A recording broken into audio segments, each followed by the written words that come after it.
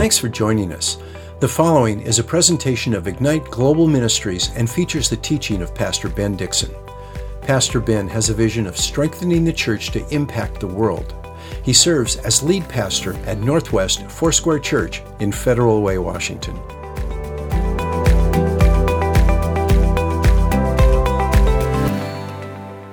Father, we love you and we look forward to learning and growing, and I pray that, Holy Spirit, you would be our teacher. I know that when I'm sharing, you're doing so much more. You're giving us revelation, you're guiding our thoughts, you're reminding us of truth and Bible scriptures. You're helping us by building on what we already know and adding to it. And I pray, God, that you would add to us by this lesson and in this environment. And for those online, we pray that you would teach us and instruct us, equip us and encourage us. We need you, and we thank you that you're our leader. You're helping us to have handles and to lay hold of the prophetic ministry so that we might build each other up with spiritual gifts, namely prophecy. We thank you in Jesus' mighty name. Amen. Amen. If you were to ask 10 different people what prophecy is, I'm sure you'd get 10 different answers. And there's good reasons for that. In fact, when I was 19, almost about 20 at this time, I told you my story about coming to Christ, and there are some supernatural components, and I know many of you have experienced the Holy Spirit, and when you came to Christ, God touched you in a very dramatic way, and so praise God for that. Some of us just made a decision to come to Christ, and that is no less significant. However you came to Christ, we came to Christ, and that's what's important, what the truth is, and we want to build our lives on the truth of God's Word.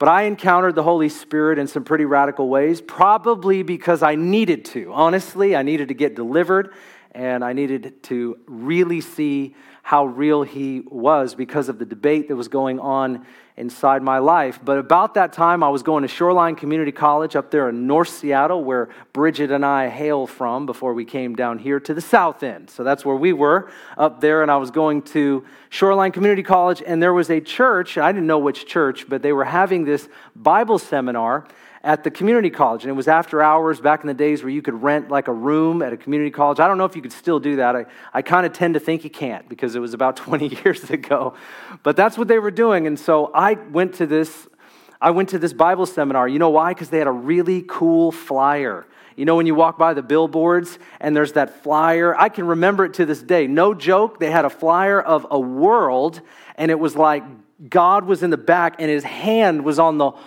whole world, because he's got the whole world. Okay, people, work with me. All right. He got the whole world in his hands, and they actually, when you showed up to the Bible seminar, they gave you a Bible, an end times Bible, and it had the same picture with God in a robe in the background, and he had a hand on the world. And I thought, this is the coolest thing I have ever seen, and I wanted to know about all this stuff. You know, I read the book of Revelation just slightly, and it talks about dragons and harlots and lava, and I didn't know what was really going on there, but I just thought it was amazing and fantastical, and I needed to go learn about this, and so the flyer just said it all. So me and a buddy, I talked somebody else into coming with me because misery loves company, of course. So we went to this Bible seminar about the end times, and it was all about Bible prophecy, and I sat through about 2 lessons, and they were trying to convince us of this and that, and I won't go into it because it was pretty deep. And then they moved it to a Seventh-day Adventist church and tried to arm wrestle me into not working on Saturday. Honestly, that's really the truth. And so I didn't end up staying with them. No offense to Seventh-day Adventists, just saying. I didn't realize that's what was going on. So they were all about Bible prophecy, and they were teaching about how the Orion in the sky, I don't know if you've ever heard any of this teaching, and how that correlates with this and that, and they were walking through the book of Revelation. It was super awesome, but I wasn't sure if it was actually biblically accurate. What I did learn during that Bible seminar was that when you say the word prophecy, not everybody means the same thing, because at the same time, I was going to this little Assembly of God church that only seats about 200 people, and it was packed with 300 people like every night, and you had to step over people because some folks were falling out under the power, and they just didn't know to get back up, so they stayed there. And it was one of those churches where when everybody gave some of you are laughing, you just flashback. Am I telling the truth? You know I am. So it was one of those churches where when they did the offering, everybody had to come up front and they had to give their offering. And so, I had some empty envelopes once in a while because I didn't have any money. But everybody had to go up and give their offering. I won't do that to you here. Trust me. I'm not going to do that to you. I understand people do it. I respect you. I'm not going to force everybody to do that because there's a couple of you that were like me when I was 20 and you're not going to have anything in the envelope. And I don't want you to lie to the Lord like I did. So anyways, it's not going very well. You know what I'm saying. So I was going to this little Assembly of God church on one hand, and I'm going to this Bible seminar on the other, and these guys are talking about prophecy, and there's like people getting up, yea, I say unto thee, and they're talking in King James language and all that. It was real pretty language. Is Elizabethan English. We don't use it anymore. But anyways, they were doing that, and they were prophesying, and it was pretty cool because sometimes they would prophesy, and it was right. Like they would say something to a person, and there's no way they could have known this person and whether or not that was right, but it was right because people were just totally experiencing God, and it was the power of God was moving in this place. But over here, they're trying to convince us of the Orion and all the different constellations and everything. And what I learned was when you say the word prophecy, not everybody means the same thing. And that's why when I talk about it, people don't always know exactly what I'm talking about. So maybe when I say prophecy, you think of somebody getting up in the middle of a worship service using King James English, yea, I say unto thee, God has something for you, and it's, whatever. And you might have heard that, or you think of some kind of end times unfolding of future events. You might think of that. That would be referred to as Bible prophecy. And maybe I say prophecy and you don't know what you think about it. Maybe you're right there, and there's a lot of reasons for that. Maybe you grew up in a church, or maybe you've just been going to a church. You didn't grow up in church at all, and they never talked about it. So you just maybe you'd be ignorant to it, and not that you chose that, but that's sort of where you're at. And that's actually a good place to be. But some of us come with a little bit of teaching and past experiences like I did. And so in my experience, since I went to the seminar and I go to this church and I have supernatural encounters and then you'd hear prophecy, I was kind of confused. And so I find lessons like this, what is prophecy, to be really important. And that's why I want to give you my definition of prophecy according to my study of the scripture, which I'm actually going to bring you through in an expedited fashion. So here is my definition of prophecy. It's multifaceted, but it is simple. It is a message inspired by God, communicated through a person. I know that sounds really simple, and it is. But it's got components to it, and I hope to break that down. A message inspired by God, communicated through a person. Because I think that this actually captures the crux of what prophecy really, really is. In the Old Testament, I want to go through the OT first and go through the New Testament second. The Old Testament Hebrew word for prophecy, there's a couple of them, but the primary one that's used is only really used 4 times, and it literally just means prediction. And you'll find that in like 2 Chronicles 9, 2 Chronicles 15, Nehemiah 6, and Daniel chapter 9, the famous Daniel chapter 9. And so you'll see this when you look at Scripture. And the reason you're not going to find this word in Hebrew referenced, or the word prophecy in Scripture, is because the writers of Scripture didn't find it important to describe or to define the word when they were actually describing experience. For example, if you look at like Ezekiel 33, and there's many other places in the Bible, it will say this: the word of the Lord came to me. What does that mean? That means a person was receiving a prophecy. So the writer of that particular passage or the books of the Bible didn't feel the need to say, and this person received a prophecy. It does not. It's describing an event that's taking place, but we understand that Ezekiel was receiving a prophetic word. And so that's why if you just break out your concordance and you try to find every occurrence or every event of a prophetic word being received or given, you're going to miss a ton of stuff because the experience was described, but it wasn't defined by the word itself. And so you're only going to find the word for prophecy in English. In Hebrew, it's only used 4 times. It means prediction. And I think that's really important for us to know. Now, the Old Testament Hebrew word for prophesy, everybody say prophecy. That's a noun. That's what something is. Prophesy is what you do. That's the verb. It's when somebody ministers the word that has already been given. Prophecy, and that's why people always mistake my book. They always say prophecy. And I see this misspelled more times than I ever want to tell you about. And I do correct people, and I'm sorry if it's you. But prophecy is the noun. It's what it is, a message that's given by God, communicated through a person. Prophesy is what somebody does. It's when they minister that word. And so the word prophesy in English is found 59 times in the Old Testament. And it means this. It means to bubble up and to pour forth words like those who speak under divine inspiration. So this is important because the word prophesy and the word prophesying are almost entirely associated with prophets in the Old Testament writings. So whenever you see these words, prophecy, prophesy, they're associated with prophets almost entirely. And there's only a few exceptions to that, which means, and I'm going to set this up for the next coming weeks, is that only prophets primarily prophesied. There are a few exceptions to that. You'll see a couple kings that have prophesied, and there's a couple companies of the prophets. Or occasionally when the power of the Holy Spirit came upon a group, many were prophesying in that group. But those are very few examples in comparison to what you read about time and time and time again. In fact, there are several books of the Bible that are described as major prophets and minor prophets. There's about 15 combined, and so it's important. Now, there is an exception, as I told you, to those that were prophesying not being prophets, and that's really like Numbers chapter 11, verse 26. Here's what it says. I'll just read it to you. It says, "However, 2 men whose names were Eldad and Medad had remained in the camp, and they were listed among the elders, but did not go out to the tent. Yet the Spirit of God, also rested on them, and they prophesied in the camp." Now, I just want to make a note right there. The Holy Spirit rested upon, and they prophesied. In the Old Covenant, this is what you're going to find again and again. It's when the Holy Spirit was manifested. Another term for this was when the anointing of the Holy Spirit came. The anointing would cause people to prophesy. By the time we get to the New Covenant in the New Testament, Acts chapter 2, this is going to make a lot of sense. So we've got to lock some of these things in because we don't usually make the connection. You see the same thing in 1 Samuel chapter 10 and verse 13.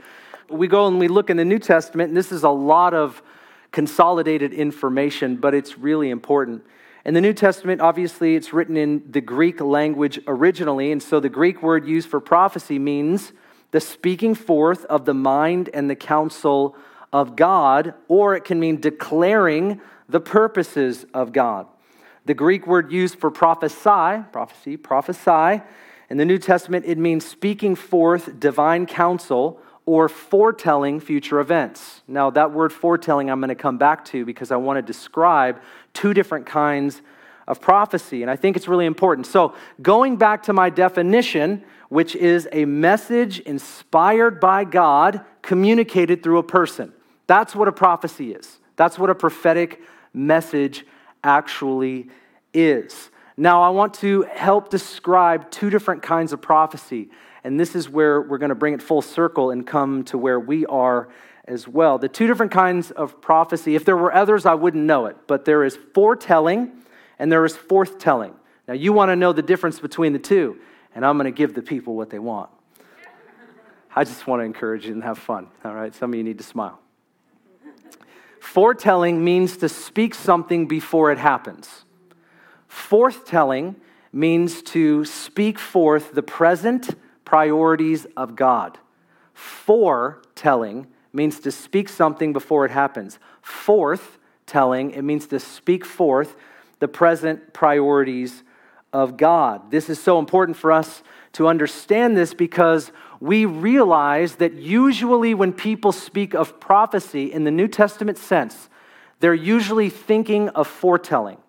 And they really, when we think of even charismatic or Pentecostal gifts, the spiritual gifts, the gifts of the Holy Spirit. Whenever we read about the gifts of the Spirit, Romans chapter 12, we're going to read about prophet in Ephesians 4. We're going to read 1 Corinthians 12 through 14. We're going to read about the gift of prophecy, and typically, because we don't read all of the passages in the Bible as it pertains to one topic, I mean, most of us don't unless you write a book, you're going to think that prophecy, when a prophecy is given, it's going to speak something in advance because we're going to relate it to what we know and what we've read about so many times in the Old Testament. And I think that's just what happens. And so we tend to not therefore understand what forthtelling is. We understand what foretelling is, that in 15 days, this is what's going to happen to you. But forthtelling, speaking into somebody's heart and speaking into someone's life right here and right now is also, in my opinion, 75% of what the prophetic ministry actually is. And I'm going to hope to break that down for you so you can see what I actually am talking about by saying something like that. Now, let's just look at foretelling for a minute. Not forth, but foretelling. This is similar to like a meteorologist that's forecasting the weather. They're relaying information about what the weather is going to do in days to come, right? So on my app, I know pretty much that it's going to be 84. I mean, it's not always as accurate as what we're talking about, but it's going to be 84 on Sunday. And so we have somebody that's providing information about what will take place in advance.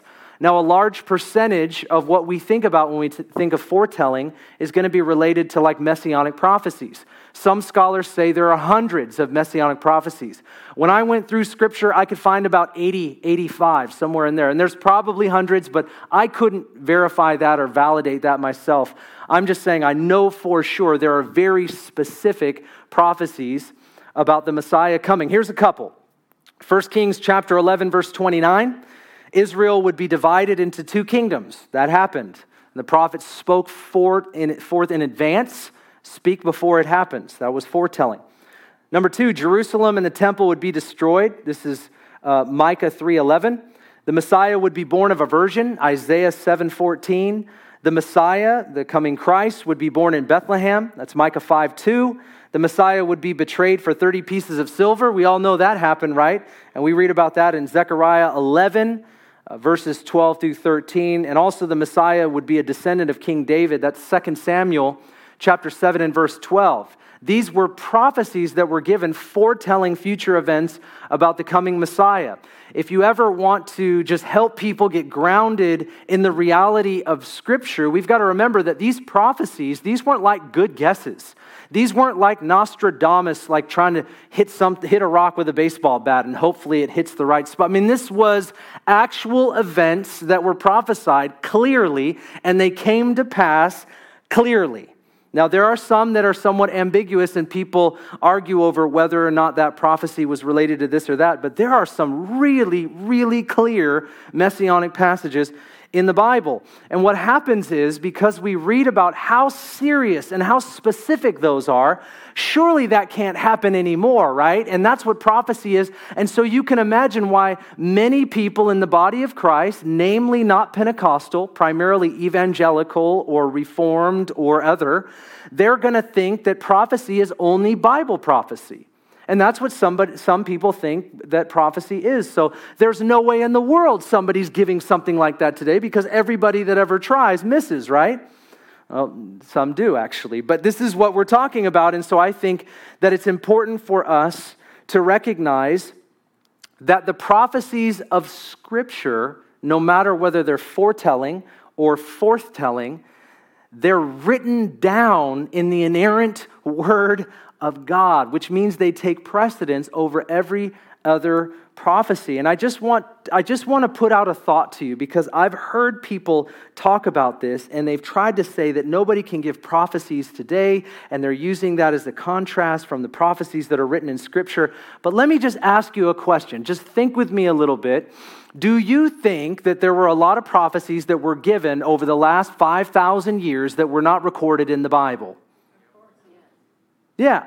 Do you think that there were a lot of prophets that were raised up in Bible days that we have no record of their names or their prophecies or what they did? Do you think that?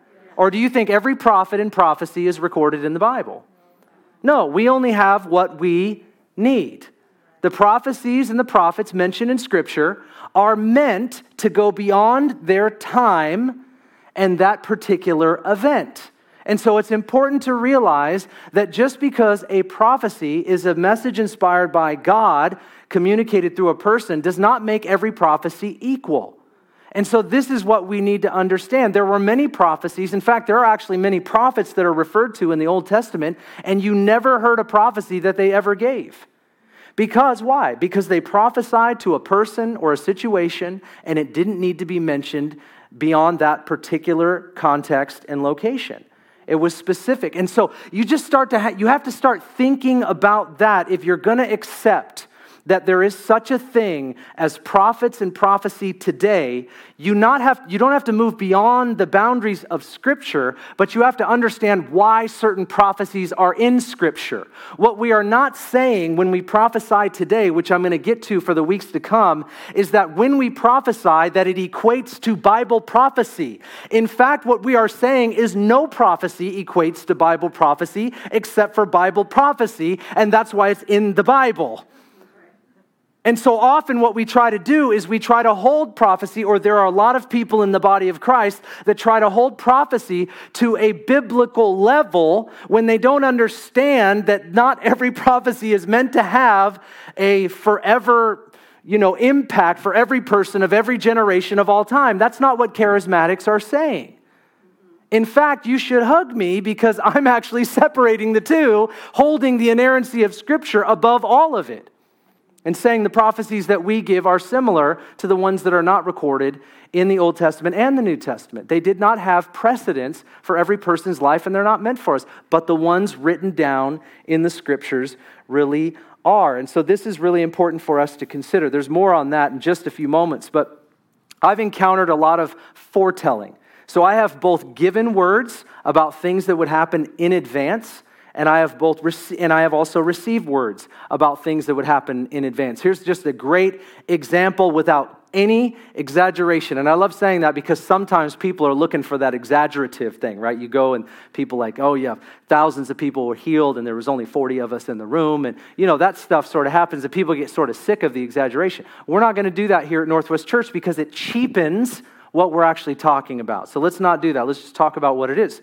This was a time I went to a friend of mine's church and I was preaching, and there was this young guy. I think it was taking authority over demons of all messages. I'm pretty sure that was the message, and that was a fun night. Anyhow, I preached on that, and this guy walks up, and I was praying over people, and he was watching me prophesy over some people, and they weren't like fantastical words. They were just words right to the heart, and the Lord knows. And he watched that, and he said, hey, will you pray for me so that I can hear the voice of God more clearly and do what I saw you do? And I said, absolutely. So I lay hands on him and I pray. I said, Father, I thank you that this young man, he would be able to, I was young too, but this young man would be able to hear your voice more clearly in his life. In Jesus' name, amen. And he said, amen as well. And you know what he did? The first thing that he did, he said, can I pray for you? And I said, sure, give it your best shot. So he put his hands on my shoulders, just like I put my hands on his shoulder. He did the exact same thing that I just did. It was awesome. And then he starts praying for me, and he's getting through this thing. And then he says, and in 3 days, you're going to receive a gift, and it's going to take care of all the needs that you currently have. Just like that. And I said, okay, amen. Now, I was a youth pastor at a church in Kirkland, Washington at the time. We didn't do online Bible college in those days. We did distance learning where they sent you a packet. That's what I was. So I was doing that, and I was working at this other job, and I had medical bills that racked up, and I was I didn't have any money for them, okay? So it was about $450. I had this medical bill, and I'm like, how am I going to pay this bill? That was on a Thursday. Sunday, I go to my church, and I'm setting up chairs, and this guy walks up to me, just like this. He walks up to me and goes, hey, Ben, I was supposed to give this to you last week, but here you go. God bless you, man. He just walks away. And I said, awesome. What's in the envelope? I walk outside, I open the envelope, and it's like $475. And in my mind, I'm thinking, yes. But God brought me back 3 days before on Thursday, where the guy I prayed for literally looked at me and said, in 3 days, you're going to receive a gift, and it's going to take care of all of your needs, just like that. And I thought, what in the world? No, you're always trying to get a formula. That was the joke. You didn't get it. Everybody get prophecy. But it didn't work.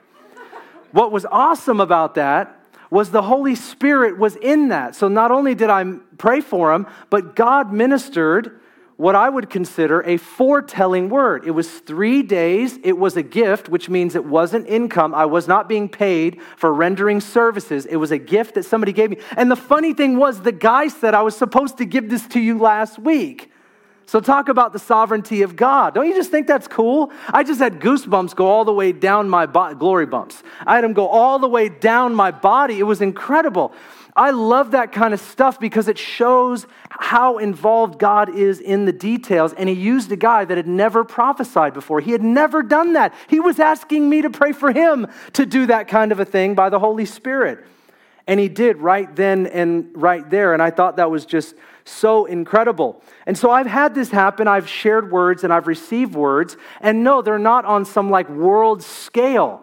Because they're not meant, the words that I receive, foretelling words, are not always meant for like, I'm not a prophet to the United States.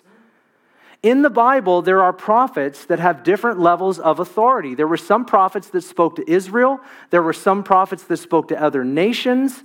You understand, there were some prophets that only had one prophetic word to speak to a king, and you never hear from them again.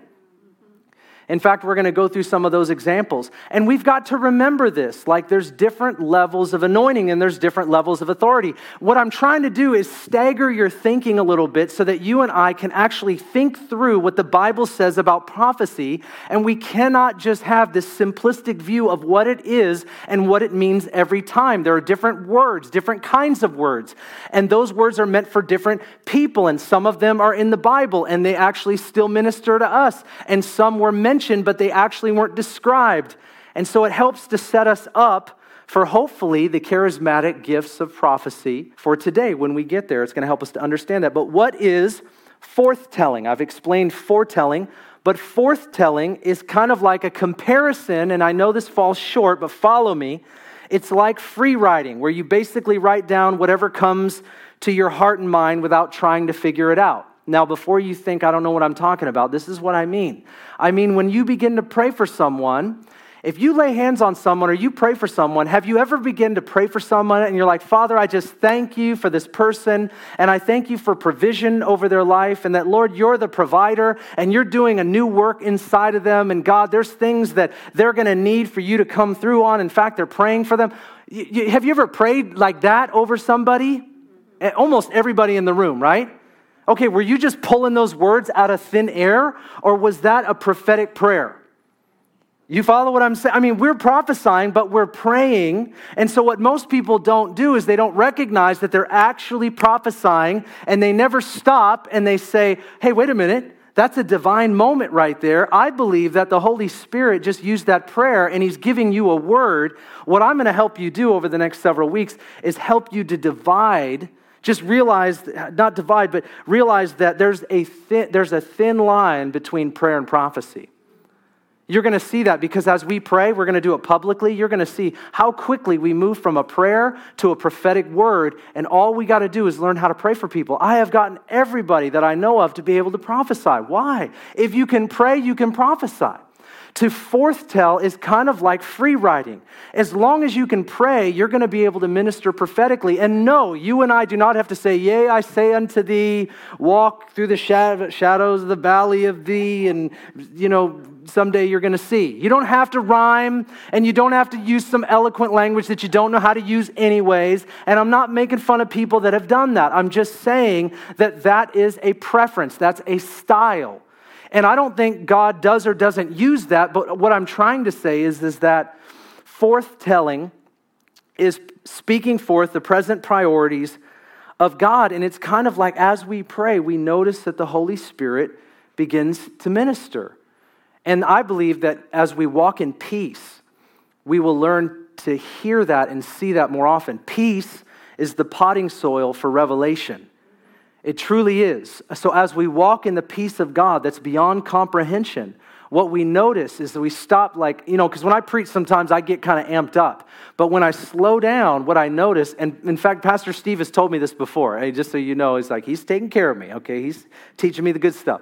He said, hey, he just, in a nice way, I think he's trying to tell me to calm down and minister out of the gift of God. And when I do that and I slow down, I notice that the peace of God, it umpires my mind, right? It starts to give me discernment, and I can pick up on things when I'm praying over people. It's fantastic. And so because it's really the shalom of the Lord, and it causes us to be able to discern, in my opinion. So forthtelling, there are many Bible examples of this. Let me go ahead and just give you a few. I already mentioned one in Numbers 11:26. It says, Eldad and Medad prophesied among the Israelites. Do you notice that it doesn't tell you what the prophecy is? You ever notice that it'll actually say in the Bible multiple times, and they prophesied, and the prophecy's not even mentioned? Why? Because you didn't need to know it. Usually what they were doing was they were declaring the praises of God, and that was considered a prophecy. They were prophesying something about God that was relevant in that moment, and it wasn't even recorded, other than to say that they were prophesying. Another one is where Saul prophesied in the midst of the company of prophets in 1 Samuel 10:6. It says that he fell down and he started prophesying. And they found him naked, which is another little detail that the Bible mentions. I don't really understand that part. Don't ask me about it. I don't understand. But that's what it actually says. It says he fell down and he starts prophesying, and he was there all day. Oh my gosh. I mean, I don't know what an all-day prophesying event looks like, but it sounds kind of awesome. Number 3 is Peter spoke by the Spirit that what the believers were experiencing and the people were witnessing was the fulfillment of the prophecy from the book of Joel, and that's in Acts chapter 2. Peter steps up. They're experiencing an outpouring of the Holy Spirit. They're speaking in 14 different dialects. Some people think they're crazy. Some people think it's amazing. Peter steps up and he says, this is that which was prophesied 400 to 800 years ago. We still don't know, but it was hundreds of years before that day. He says, this is that. He had a revelation from the Holy Spirit, and he's forthtelling what is happening in that moment. He's speaking forth the present priorities of God. We see the disciples at Ephesus were filled with the Holy Spirit, and it says they began to prophesy, Acts 19:6. It doesn't say anything about what they said. It just says that they spoke in tongues and prophesied. And there's many other examples of this, but a forthtelling prophecy is more common, and it can range in purpose from declaring the character of God. It's the right word at the right moment to the right person. It's the right word at the right moment to the right person. And you and I might mistake it for wisdom or good advice or something that somebody just says, but it always sticks. You ever walk away from a conversation with someone and what they had to say, not just like an average comment, but there was something in that counsel that stuck in your heart and it didn't leave you? Have you ever had that experience? That was probably a prophetic word. Maybe not all the time, but that's often what happens. Just an example of forthtelling, I was ministering at a church in Atlanta. In fact, I was actually at a home group of church planters, and this was a group that had recently just planted a church at the time. And I began to pray over people, and as I did, I shared prophetically over this one gal. Actually, I prayed over half of them. But sometimes people would send me testimonies. I didn't ask for them, but they would send them and encourage me. And so I just wrote this one down so that I could say it in her words, what happened, because I think it's kind of cool, and it gives an example of what we're talking about. And this is what she said. Recently, a guy named Ben had joined our gathering to encourage our church plant. I had been in a difficult and challenging season in many aspects, especially my health, that affected my eyes and autoimmune system. I was scared, and I had been searching for answers, and I was feeling discouraged and alone. And I didn't know anybody in this room except for 2 people, and they were the ones that owned the home. But everybody else I didn't know. I didn't know this lady. Ben prayed for me specifically without knowing anything going on in my life. He felt that God showed him Psalm 27, which happened to be the same verse that the Holy Spirit had been stirring in my heart for the last several days. Ben then started talking about how God wanted to heal my eyes, open my eyes, and give me vision. How he is changing my perspective, and that I'm carrying a lot of hope in my life. This word was so right on where I was at and what God wanted to show me. Truly, it was a moment I felt so seen and loved on by God, and from that point on, it was a catalyst for a big shift in my heart that helped me break through a wall I had in connecting with God through such a hard season. In addition, God has been consistently healing my eyes and also at the same time revealing to me how to walk with him step by step in spiritual and physical health. Now, I just want to point out something really funny about the word. I don't know anybody in the room except the two people, and as I'm praying over her, I give her the verse that she's been meditating on, which, by the way, pretty cool. Second thing that happens, you know, everybody smile. Isn't that cool? Yeah. I mean, do you know how many verses are in the Bible? How do you do that? Like, la, la, la, la, la, la, bam, how about this one? That's the one. You know, I don't know how that happens if God isn't involved. So anyways, I thought that was pretty cool.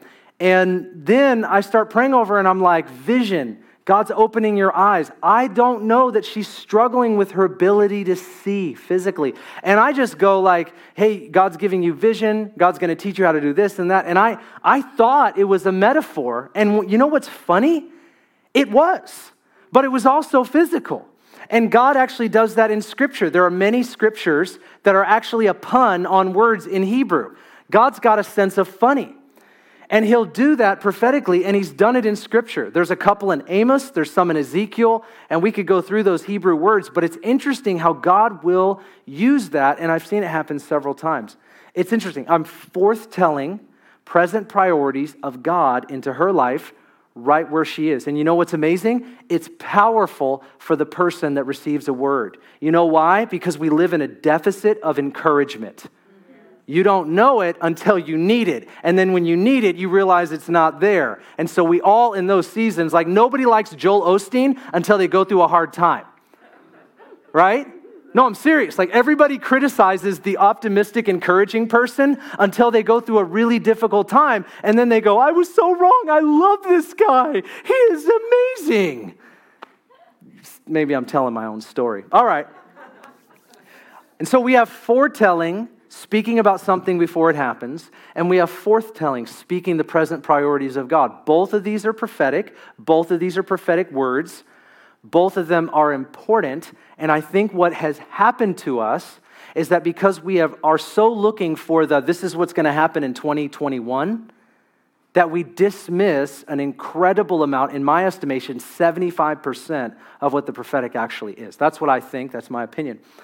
But I want to look just with you briefly at the continuation of prophecy, because part of why we have hindrances as it relates to the prophetic gift and ministry is because of theological positions that have been around for many, many years. In fact, I don't know if you realize this, but have you ever heard of the 5 solas, like sola scriptura and all of those? You ever heard of those? Comes from the Reformed Church. I'm not bashing the Reformed Church. I'm just saying those come. But a lot of what those were written for was to actually combat the Catholic Church.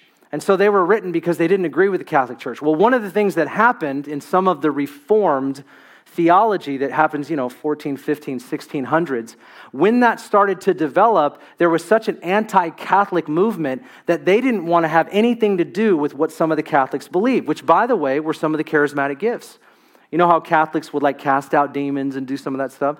So the Reformers are like, none of that is for today. So that's where in church history some of this teaching and theology comes from. I am so anti. The gifts of the Spirit are gone. All of that's done away. It is sola scriptura. So when they wrote that, what they really meant is the Bible alone. And all we need is the Bible. That's really where a lot of that comes from. Now, you and I, when we say that, we just mean that our life is based on God's holy word. So a lot of times people say that today, and they don't actually mean what the Reformers used to mean. We've kind of changed the meaning of where that comes from. But it's important just to recognize that there's a doctrine that came out of a lot of those movements called cessationism. Now, cessationism is basically people that have the theological view that God no longer gives gifts of the Spirit and primarily does not perform miracles. Some cessationists do believe that sovereign God can and will do some miracles at his own sovereign will or his own sovereign choice. But there are those that are full cessationists, and I have met them, and they believe God no longer does any of that because the canon of Scripture is closed, and since the canon of Scripture is closed, those things are no longer needed. All we need is God's perfect and full revelation that is written in the Bible. And they'll quote scriptures like this in 1 Corinthians chapter 13, which is sandwiched in between 2 big chapters on the gifts of the Spirit, just sort of by the way. But 1 Corinthians 13, chapter 13, verse 8, it says, love never fails. And by the way, can I make a little note? Because I'm writing a book right now called Spiritually Gifted, and this is really important for you to know. Whenever you read, love never fails, it does not mean that love doesn't have failure. It means love never ceases. It is eternal. So whenever you see like love, every time love is given, it just can't fail because it's so powerful. That is a bad interpretation. It's talking about love is eternal. It's an eternal quality of God, and it's something that goes on and on and on forever. It's not talking about when you do something that you think is loving, that somehow you're going to get a return back, which is seemingly how it's quoted. But anyways, that's sort of free. I just wanted to give that one to you because it's a little pet peeve. But all right, love never fails. But if there are gifts of prophecy, they will be done away. If there are tongues, they will cease. And get this one, if there is knowledge, it will be done away. For we know in part, and we prophesy in part, which is true. But when that which is perfect comes, the partial will be done away. And so what has happened over a long period of time, cessationists have taken verses like these, and they have interpreted them to mean when that which is perfect comes, as if that was the scriptures being canonized. When the scriptures came into what we have now today, it was closed. There's no longer any revelation. And anybody that says that God is still giving new revelation today, i.e. a prophecy, if I say I have a prophetic word, that would be new revelation to a person that is a cessationist. They would point to the scripture, that the scripture was already given, that which is perfect. But that's not what that verse means. When that which is perfect is speaking about Jesus Christ. It's not talking about the Bible. It's talking about Jesus Christ. We do believe that the Word of God is inerrant, that it is God's holy word, but that's not what this verse is referring to. Why am I talking about this? Because for us to understand where we're going to go over the next several weeks, I've got to help us understand that there are reasons why we misinterpret and misunderstand what prophecy actually is. And when we look at prophets, you're going to find some interesting things that I uncovered. In fact, I didn't write this book as quickly as I was going to. I took an extra 12 months to write this because I had to understand some things a little bit better than I did, namely my understanding on prophets. Are there still prophets today? And I'm going to make a very strong case for, yes, there are New Testament prophets, but not all prophets had the same prophecies. Not all prophets had the same anointing. Not all prophets had the same authority. And not all prophets had their prophecies recorded in Scripture. In fact, there's only like 15, 16 that did. And think about, there's a couple times in Scripture where it says that there were hundreds of prophets, thousands of prophets actually, that are referenced. And so you have all of these mysterious prophets that are alluded to in the Bible that never get one in the book, but they had a ministry and they did prophesy. And I believe the same is true today. And if I can help convince people that God has anointed us, and God gives us gifts of the Holy Spirit to minister, knowing that we have a deficiency of encouragement. And one of the things that the gift of prophecy does is produce encouragement. 1 Corinthians 14:3. The gift of prophecy is given for edification, exhortation, and comfort. How many of you think our world needs a whole lot more of that? Amen. Yeah. I really believe that if the gifts of the Spirit were in operation, not only in the church, but also in the world, and people will say to me sometimes, well, Ben, the gifts of the Spirit are only meant to build up the body of Christ. Well, look at the life of Jesus. Jesus was not just restricted to the synagogue. In fact, where he cast out demons and where he ministered in power and where he did a lot of what he did was outside of the synagogue, the gathering place of those who were Jewish in his day, those that believed in Yahweh. And so it's really important for us to be convinced and to know what we believe, why we believe it, because our practice comes from our belief. And so I love debating this kind of stuff, but at the end of the day, what I really want is for people to minister in the power of the Holy Spirit. You read passages that say like, the same Spirit that raised Jesus from the dead lives in me, but I can't hear God, I can't do anything, and we've got no power. It's just, seriously though. I'm not saying we're all going to minister at the same level that Jesus did. What I'm saying is that the same Spirit that raised Jesus Christ from the dead lives in me. Not so I can feel powerful, not so that you think I'm great, but so that I can make Jesus known. That's the whole point of the baptism with the Holy Ghost. Acts chapter 1 and verse 8. You shall receive power. Kittle's dictionary recognizes that word, dunamis, as power to do miracles. That's what Jesus did. You shall receive power when the Holy Spirit comes upon you, and you shall be my witnesses in Jerusalem, Judea, Samaria, and the uttermost parts of the world. And so what we're grappling over today is we're fighting as to whether or not this is true. And I'm already, I believe it. So I'm trying to help everybody else either know it or be reminded of it. Because when we believe this, we will step out in faith. Faith in God's word is always based on what we believe God's word actually says. So you're not going to step out on something you don't think is true. If you were to say to me, well, why don't we see more healings? It's not rocket science. We've got to pray for more people. We've got to practice the Bible. It's just right down to that. We've got to lay hands on the sick to see them recover. We've got to employ the gifts of the Spirit if we want to see the Spirit manifest according to 1 Corinthians chapter 12. I'm already preaching to you my next book that's coming out. Don't you love it? It's called Spiritually Gifted, and I'll give you a copy for free. I'm not even selling anything to you. It's wonderful. I love stuff for free. So we know that which is perfect was speaking of Jesus, namely the second coming. Now I just want to go back to the difference, and I'm going to close on this, okay? There is something called Bible prophecy, and then let's just call it charismatic New Testament prophecy. That's what we're going to be talking a lot about for the weeks to come. So Bible prophecy, New Testament, charismatic prophecy. That's not the greatest term, but let's just use that. How do we know that there's a huge difference? Look at 2 Peter chapter 1 and verse 19. Now remember, Peter is a direct disciple of Jesus. He was on the Mount of Transfiguration. He saw the Lord transfigured in all of his glory right before his very eyes. Okay, remember that? I think it's Matthew chapter 17. Here's what Peter says, 2 Peter 1. So we have the prophetic word made more sure, to which you would do well to pay attention to a lamp shining in a dark place until the day dawns and the morning star arises in your hearts. Now, I think that's just a really pretty picture language to talk about the morning star being Christ, the parousia of God, the coming of the Lord. I don't have time for this, but this is such a beautiful passage because when it talks about the coming of the Lord in the Bible, the reference is that he's on his way. Think about coming. He's coming, he's on his way. It's like the morning star rises in our hearts. So the glory of the Lord continues to fill the whole earth tangibly.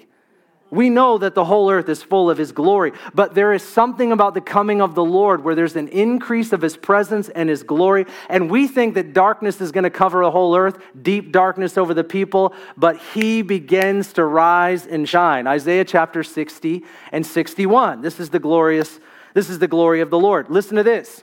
But know this, first of all, that no prophecy of Scripture.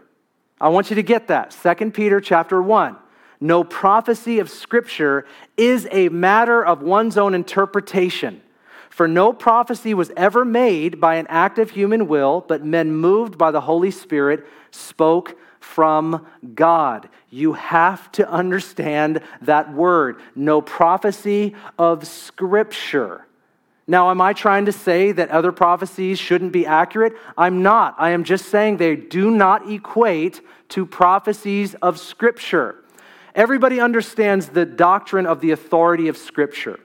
The authority of Scripture is that the timeless Word of God was written down in time and history. Over 40 authors, over 1,500 years, written in 3 languages, that was written for every generation, for all people, for all time. The Bible says that the flower fades, but my word will not pass away. And there's a difference between what was written in the Bible and what you and I do when we encourage each other with that sense that we have from the Holy Spirit. Amen. And I believe that the Bible actually tells us that. And when we believe that, it gives us the faith to step out as we pray for people and encourage their hearts. And we don't have to say, "Thus saith the Lord." Because as you're going to hear over the days to come, the reason that they would say this in the Old Covenant was because they had to know what God they were speaking for. There were many different gods, many different prophets. So when somebody said, "Thus saith the Lord," that was Yahweh. I am speaking for Yahweh, not Molech, not Ashtoreth, not Asherah. I am speaking for Yahweh, the one and true God.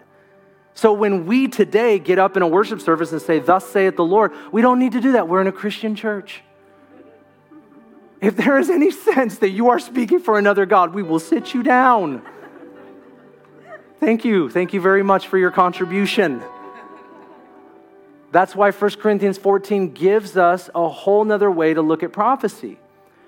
It says that when somebody's giving a prophetic word, there are people that are discerning what is being said.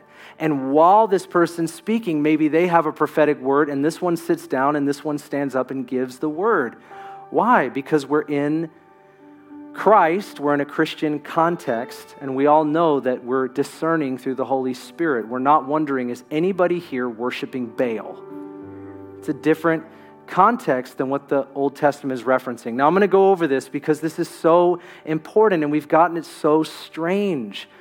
Guys, this is why Jesus would just walk up to people. The woman at the well, and he's like, "Go get your husband." She's like, "I don't have a husband." He's like, "You're right. You've had 5 husbands, and the man you're with right now is not your husband." And she goes, "You're a prophet." He would just talk to people in their context. He did not have to use religious verbiage or terminology. He spoke to the hearts of people. And this is what we're talking about when we're talking about prophesying. We are convincing one another that the Holy Spirit of God lives in us. And if you believe that, I'm giving you a theology that says, I think that he's too close to you for you not to hear him. It does not mean every feeling you have is him. It does not mean every thought that you have from him is from him. Every dream that you have is from him. That's not what I'm saying. I'm just saying that if we believe this, then we'll learn to discern the word of the Lord through knowing Scripture, number 1, and number 2, cultivating a life with the Lord and a history with God whereby we recognize his voice more clearly in our life, especially as we minister to other people. It's powerful. Say, "Ben, how do you know this?" I have had the privilege of prophesying over thousands of people. And I have watched one word from God change someone's life in a moment. Why? Because it's not from me.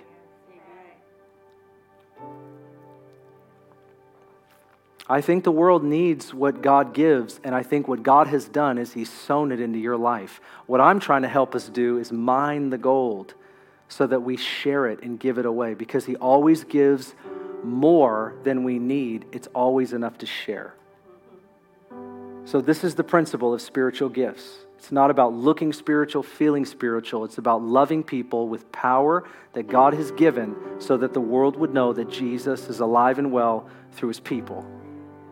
You are more than whatever your best day is. That's what I'm telling you. You can smile about that. Why? Because he lives in you. He lives in you. We just got to learn how to get out of the way and not get so weird. Sometimes we get weird. We don't have to do that. We can just speak to people.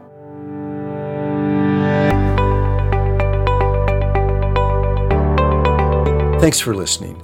If you'd like more information about Ignite Global Ministries, please go to our website, igniteglobalministries.org. While there, check out our Immersion Discipleship School and the books Pastor Ben has written.